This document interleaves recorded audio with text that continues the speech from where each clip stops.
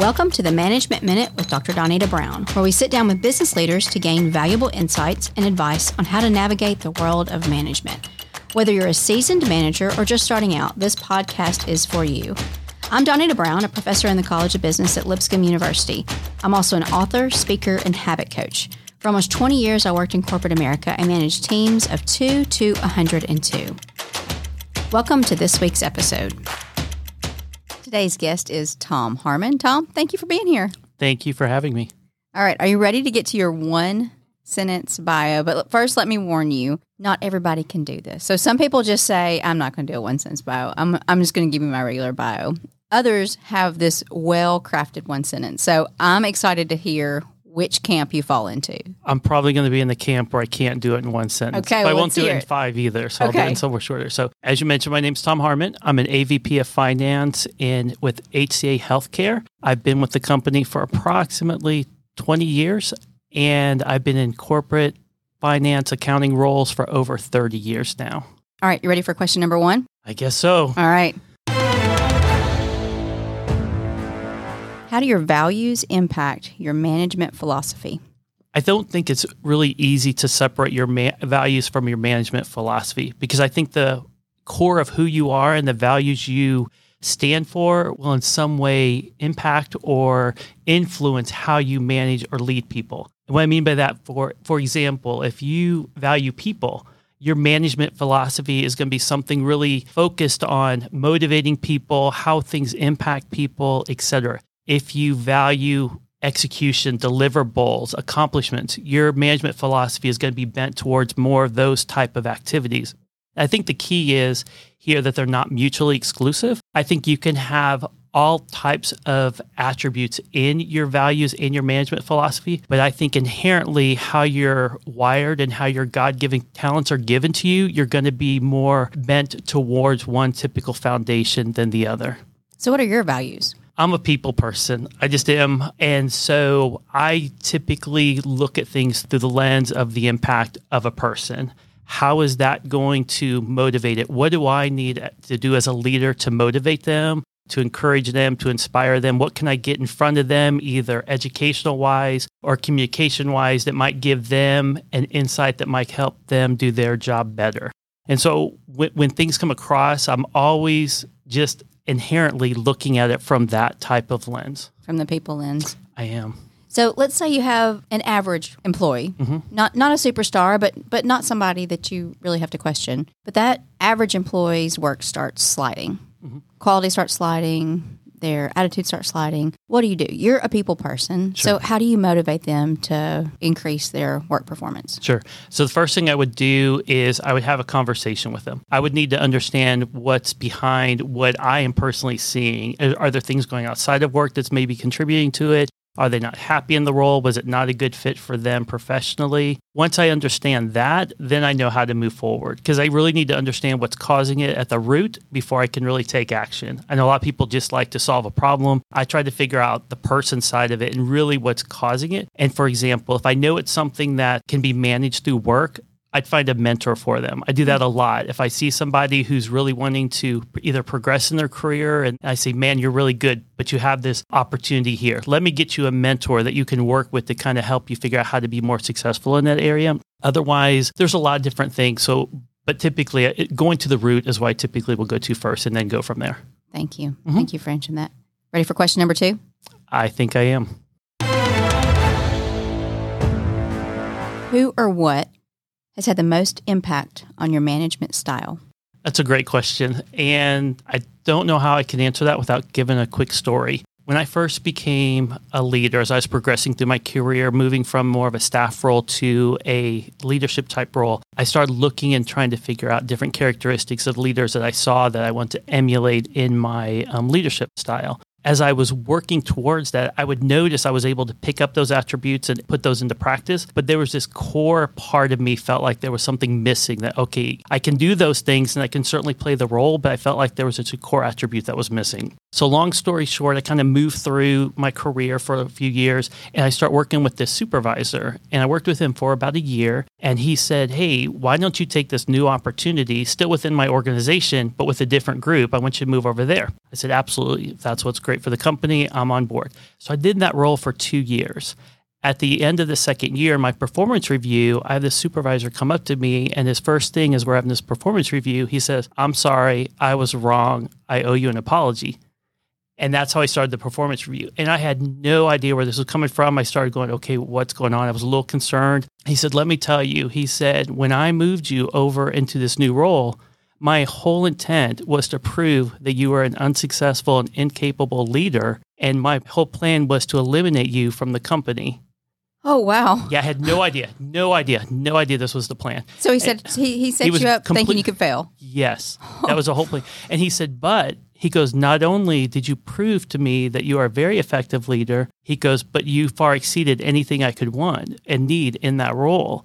He said, "But what I had noticed is over the last 2 years is your leadership style is so different than anything I've ever seen. I just didn't understand it. And by me watching you on the sidelines, I've come to appreciate how you lead and how effective it is." And so going back to the one that had the most impact, that was that gap that I'd been struggling with for years, because he was able to articulate in that performance review all the things that I struggled with for years, trying to figure out, gosh, I know I can lead. I know I can be effective, but I know that I'm a little different than how, quote unquote, most people lead. And he basically summed it up by saying, you build relationships with people and you lead through people. And he said, "I've never seen that done the way you do it." And so what that did for me, gave me validation that I could be an effective leader and there was a role for me in corporate America. But it also gave me the confidence to say, okay, I can continue to be the person I feel God has put me to be and not keep wondering, okay, why don't I more look like that? Or more do I not represent that type of leader? So it was really, had no idea it was going, had no idea that was the ultimate plan behind it, but it certainly turned out to be a blessing in disguise in the long run. You know, you said a couple things that are pretty powerful. One, that you tried to emulate other leaders and make that your own style, but you always thought that there was something missing. So do you think by having that new opportunity where you were moved, you leaned into your own personal style? Was that an opportunity for that? I think so, because when I moved from the role I was in to the role he'd asked me to take, it was a brand new area. So I was basically building it from scratch. So because I was building it scratch and there was no history in that particular area, I could make it my own. And by making it my own, I had a little more freedom to lead the way I feel like I'm naturally led to lead. And so I think that brought out a little bit more of my inherent leadership style. You know, and I think that just highlights what we do in a lot of different things. If you want to be an artist, you emulate your favorite artist. If you want to be a musician, you emulate your favorite musician. If you want to be a leader, you do that. But at some point, you have to have enough confidence to say, okay, I've done the work. I've watched other people. Now it's time for me to stand up and use my own skills that God has given me. Absolutely. And that's been foundational in my entire career, that episode, because to your point, ever since then, I have confidence that yes, maybe I might not look like this person or act like that person, but I'm still can be successful. I can still be valid and they still be relevant in the role and in corporate America. And so that's done a lot for me. That's amazing. Thank you. That's a great story. Thank you for sharing. Thank you. Before we get to the next question, let's pause for a quick message about Lipscomb University's College of Business. Are you looking to sharpen your management skills and take your career to the next level? If so, look no further than the MBA program at Lipscomb University. Our part-time program is designed to provide you with the knowledge and the tools you need to excel in today's fast-paced business environment. Lipscomb offers both in-person and online formats that make it a perfect fit for full-time working professionals. Apply now and elevate your management skills. Learn more and apply at lipscomb.edu/business. Ready for question number 3? I believe I am. All right. What book has made the biggest impact on you?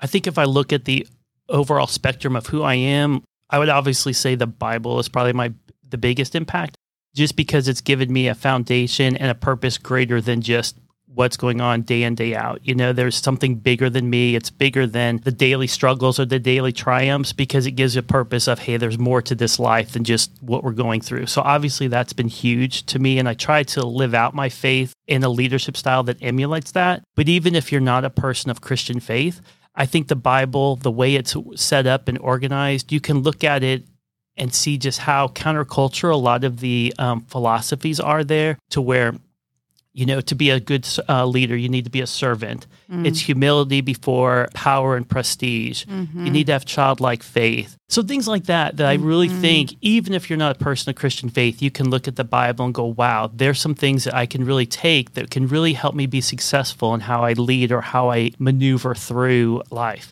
So that's probably obviously the biggest book. From a more corporate perspective, there is a book that I was given probably 20 years ago. Honestly, don't even know if it's in print now, but I still use it to this day. It's called Fierce Conversations by Susan Scott.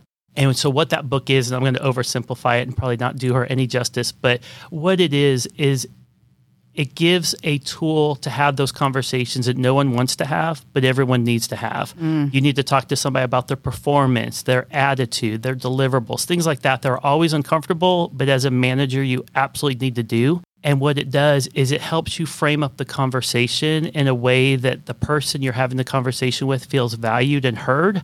But hopefully at the end of the conversation, you both feel like it was a win-win type of conversation. And so I've used that book and those different tools and towards how to maneuver those conversations numerous times throughout my career.